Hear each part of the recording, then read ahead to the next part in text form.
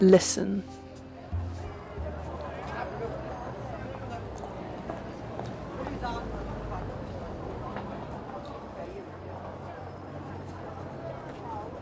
You'd never think that they were capable of it, would you? They say please and thank you. They stop at the red light and go at the green. Oh, pardon me. You're welcome. Excuse me. You'd never think that they were capable of rioting. It's a mystery. Some would even say a murder mystery. Okay. Nobody would say that. But that's how I'm used to solving things, and somehow we've got to get to the bottom of how and why riots occur.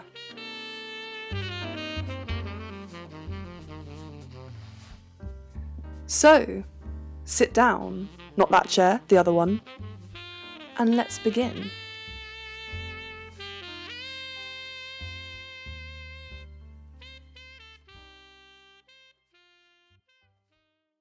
Suspect number 1, the police. This perp has a history of inciting riots. Seattle, 1999. The 2014 Ferguson protests. Hong Kong, 2019. The list goes on. Why? Some say aggressive police tactics are to blame. Some suggest such tactics are caused by the organisational structure of the police, a lack of diverse recruitment, a high number of male officers, a notable number of narcissistic or paranoid personalities within the force, or due to the concept of forward panic, in which officers suddenly release the tension and fear built up from stress or a loss of control, or signs of escalation within the crowd, such as protesters gathering stones. And why do aggressive police tactics cause riots? Let's really understand this. Imagine you're at a protest, for that's where these things usually start. You're there, possibly with friends or family, because you're passionate about a cause. Then you hear it. The beating of batons against shields, the crowd around you shouting, crying out as you are shoved closer together. Cramped, trapped, you notice the officer's hand twitch towards the gun on his leg. White tendrils of putrid smoke curl around your feet. A cavalry charge, a warning shot, you can't breathe. Shoes, now they're getting closer! Wouldn't you fight back? I'm sorry, that was rather intense. But now you understand how techniques like kettling tear gas, the use of batons, and other aggressive police tactics almost always result in escalated violence. But are the police always at fault? When the police use coercive, indiscriminate force, almost always, in my opinion, yes. However, when the police use cooperative and communicative tactics such as Sweden's dialogue policing, which involves conversation with protest organisers before and during the event about routes, restrictions and any actions of the police, or other tactics such as confrontation management, in which police are educated on de-escalation, self-regulation and emotional intelligence, riots can be avoided altogether. The success of such approaches is evidenced by the Euro 2000 study, where police who interacted with the crowd in a friendly, yet firm way observed far less hostility than those who were more aggressive or didn't make an effort to interact with the crowd. Conflict between the crowd and the police is made worse by the media, who often portray the police as incompetent and violent, and, as some scholars contend, neglect to cover positive crime control. An additional factor is the growing numbers of citizen journalists, who are people who record and circulate videos and images as the event unfolds. An example of citizen journalism was in the 2009 G20 protests, in which mobile footage of a riot officer bludgeoning Ian Tomlinson, which ultimately caused his death, directly contradicted accounts of the incident given by both police and the media, and turned public opinion against the police. As news coverage and media consumption are the primary sources of people's perceptions of police legitimacy, and a crowd, according to the elaborated social identity model, will react as a group to a police force perceived as indiscriminate or illegitimate. Consequently, people go into protests already perceiving the police as hostile, which increases the likelihood of conflict. Lastly, it should be noted that culpability goes far beyond the individual policeman. The political structure of the government, and even the time, place, and space of a protest — Napoleon created wide roads called anti-riot streets for this very reason — can all influence the measure of force utilised. What do you think? Guilty? What do I think? Oh, you are too sweet for asking. It's looking likely that it's the police, isn't it? But I think we need more clues. So, our next accused. The crowd itself. Now, this seems an obvious one, but I've read my Agatha Christie, and I know a red herring when I see it. Word on the street is, the crowd is a primitive, instinctual, de-individuated mass. I'm not going to give my sources. It's Gustave Le Bon. The crowd is a horde, where responsibility is replaced by anonymity, and people are reduced to overstimulated, mindless curs, suspect to any passing emotion, via contagion. Even my guy, Durkheim, you might have heard of him, described being in a crowd as an altered state of consciousness, their ego slowly disintegrating and experiencing a sacred experience of self-loss and intoxication. These irrational and suggestible crowds are embodied by their leader, someone who is simply less deranged and nervous than the rest of the crowd. Through their sheer will and the use of simple visual repetitive slogans accessible to the mindless savages in the crowd, they persuade them. Freud, who is compatible with Le Bon's thinking via their shared belief in the unconscious crowd, depicted the crowd being led by a narcissistic, hypnotic leader, a kind of primal father to the barbaric throng, madly loved by those who he leads, who whips the crowd into epileptic frenzies with his spellbinding charisma and brutality. Due to the crowds being perceived, perhaps rightly, perhaps not, as irrational and suggestible by the police, this often leads to more aggressive public order policing, which therefore, as proven earlier, leads to riots.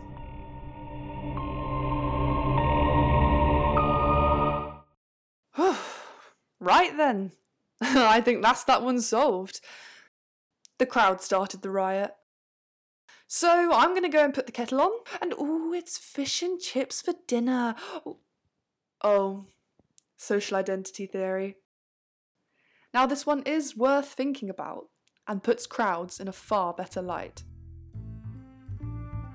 Social identity theory says that rather than losing their identity, individuals within a crowd instead shift from their personal identity to a social identity, and thus adopt the beliefs and morals of the group. It's extremely important here to remember that a crowd is not one unitary body, but is made up of multiple groups. So far from being the easily persuadable mindless curs that Le Bon depicts, individuals in a crowd will only participate with those they see as sharing their values, and calls for violence will not be followed if the individual doesn't adhere to those values. What's more, through the concept of self-policing, a crowd will intervene with members of their own group who violate these values and morals. So perhaps the crowd isn't our guy after all. But Have you ever heard the quote, "Treat me as so, and so I shall become it"? No? That's because I just made it up. But it encapsulates, fancy word I know, that when the police treat the crowd members as all the same, via disciplinarian and indiscriminate force, they are inclined to see themselves as all the same, and even those who are acting legitimately now group together with the most nefarious and unlawful within the crowd for protection. So, in conclusion, we're not any closer. Perhaps we'd better look at our third and final suspect. Grievance. Now for this one, I'm going to tell you a story. 2001. Bradford is a city just west of Leeds, once internationally renowned for its textile industry, but following deindustrialisation in the 20th century, it became encumbered with poverty, high unemployment rates, and the creation of segregated neighbourhoods following white flight. Racial discrimination in employment, the perceived indifference of Asian political elites, and the bias of local police against the Asian population all led to Asian youths forming vigilante groups to protect their communities. Following the cancellation of a BNP rally, the Bradford Anti-Nazi League organised a counter-demonstration. By the time most of the crowd had dispersed, rumours spread of a racist attack on an Asian man, and Asian youths rushed back into the area. Shops were looted, petrol bombs thrown, and men were stabbed. 300 officers were injured, and damage was estimated at 7 million. I chose to tell you about the 2001 Bradford riots as it has all the elements of grievance that often lead to riots. Marginalisation, discrimination and segregation, mistrust of authorities, unemployment and political exclusion, media misrepresentation, vilification and an emotive incident to spark the tensions that have persisted for so long. Most, if not all, of these factors are present in the majority of all the types of riots. Prison riots, race riots, food riots. Grievance, it seems, is inextricable from riots. However, and let's cue the happy music now. However, a number of instances have materialised in which grievance, you know what, it is too much. It's too much. It will have to do. Anyway, a number of instances have materialised in which grievance exists, as does a spark or a flashpoint to ignite the underlying tensions, yet no riot occurs. This was seen in a similar incident to the Bradford riots, when 34-year-old Gavin Clark was shot in Chapeltown, Leeds. The most persuasive theories as to why no riot subsequently arose, despite the flashpoint of Gavin Clark's shooting and existing tensions between the Caribbean and Asian communities in Chapeltown, include strong community police relations and dialogue throughout the event via 2 community representatives, an aspect that failed in the Bradford riots, as well as the absence of symbolic targets such as retail stores on the main street in Chapeltown. This calls into question how strong an effect a grievance really has on starting a riot. And on some occasions, a grievance may not exist at all.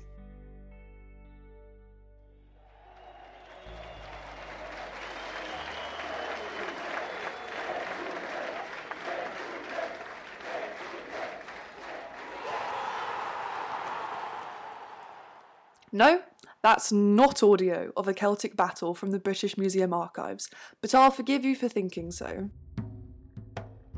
Spectator violence can be traced from 532 AD in Roman times all the way to events such as the 1986 European Cup final, in which 39 people died, or the 1994 New York Rangers victory, which led to a riot 2,400 miles away.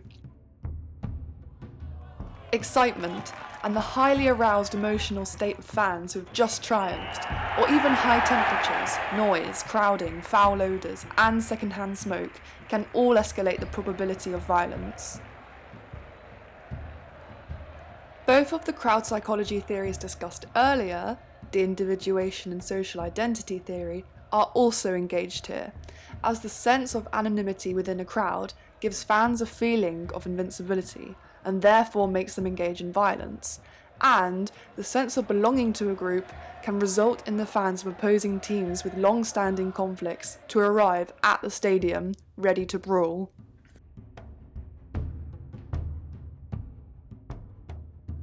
So, now's the time to decide. Who is guilty? Which suspect causes riots? The police? Perhaps the crowd? Or maybe grievance?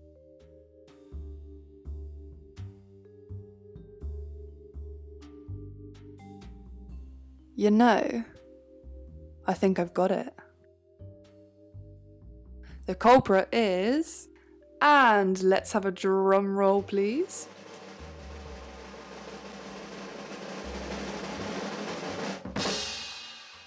It's none of them. Oh, I'm sorry, it's a bit of an anticlimax, but here's my reasoning. Or really, Martin Luther King Jr.'s.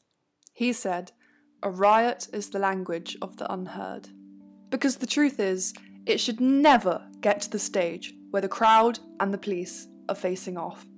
And unfortunately, we live in a world with many grievances. Inequality, poverty, and discrimination are in almost every country in the world. And many of these instances do not result in riots. A grievance alone is not enough. It is when people have been ignored for so long by authorities and the government that they protest as a way of publicly making their opinions heard.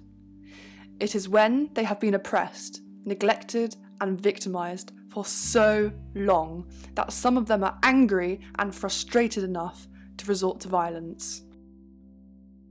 And because of this, the people have to become extra institutional by expressing their grievances outside of the normal political process and self-organising rather than being formally organised through political groups, for example, thus disrupting the state's monopoly on violence. Therefore, due to the state's historical fear of mob rule, the police are deployed. And the crowd have a right to express dissatisfaction, yet the police have a duty to maintain public order. They are automatically in conflict in this situation. As I said before, it should never get to the stage where the crowd and the police are facing off.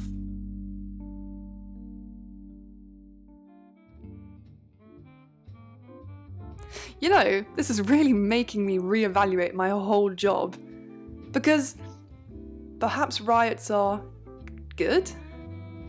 They draw attention to important issues, undermine the status quo, and serve as an extra institutional check on the power of the elites. But they also cause property damage, injuries, even death.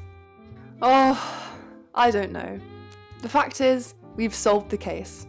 Riots, according to this detective, are caused by people being neglected and oppressed for far, far too long. And if you want to get fancy about it, rather than a flashpoint, I would argue for a boiling point.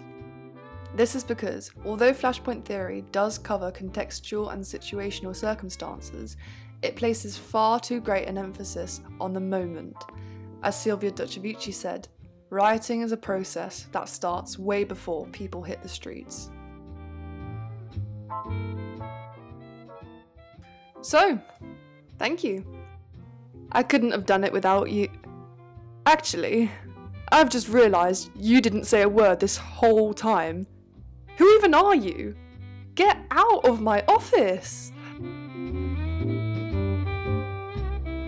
And don't let the door hit you on your way out.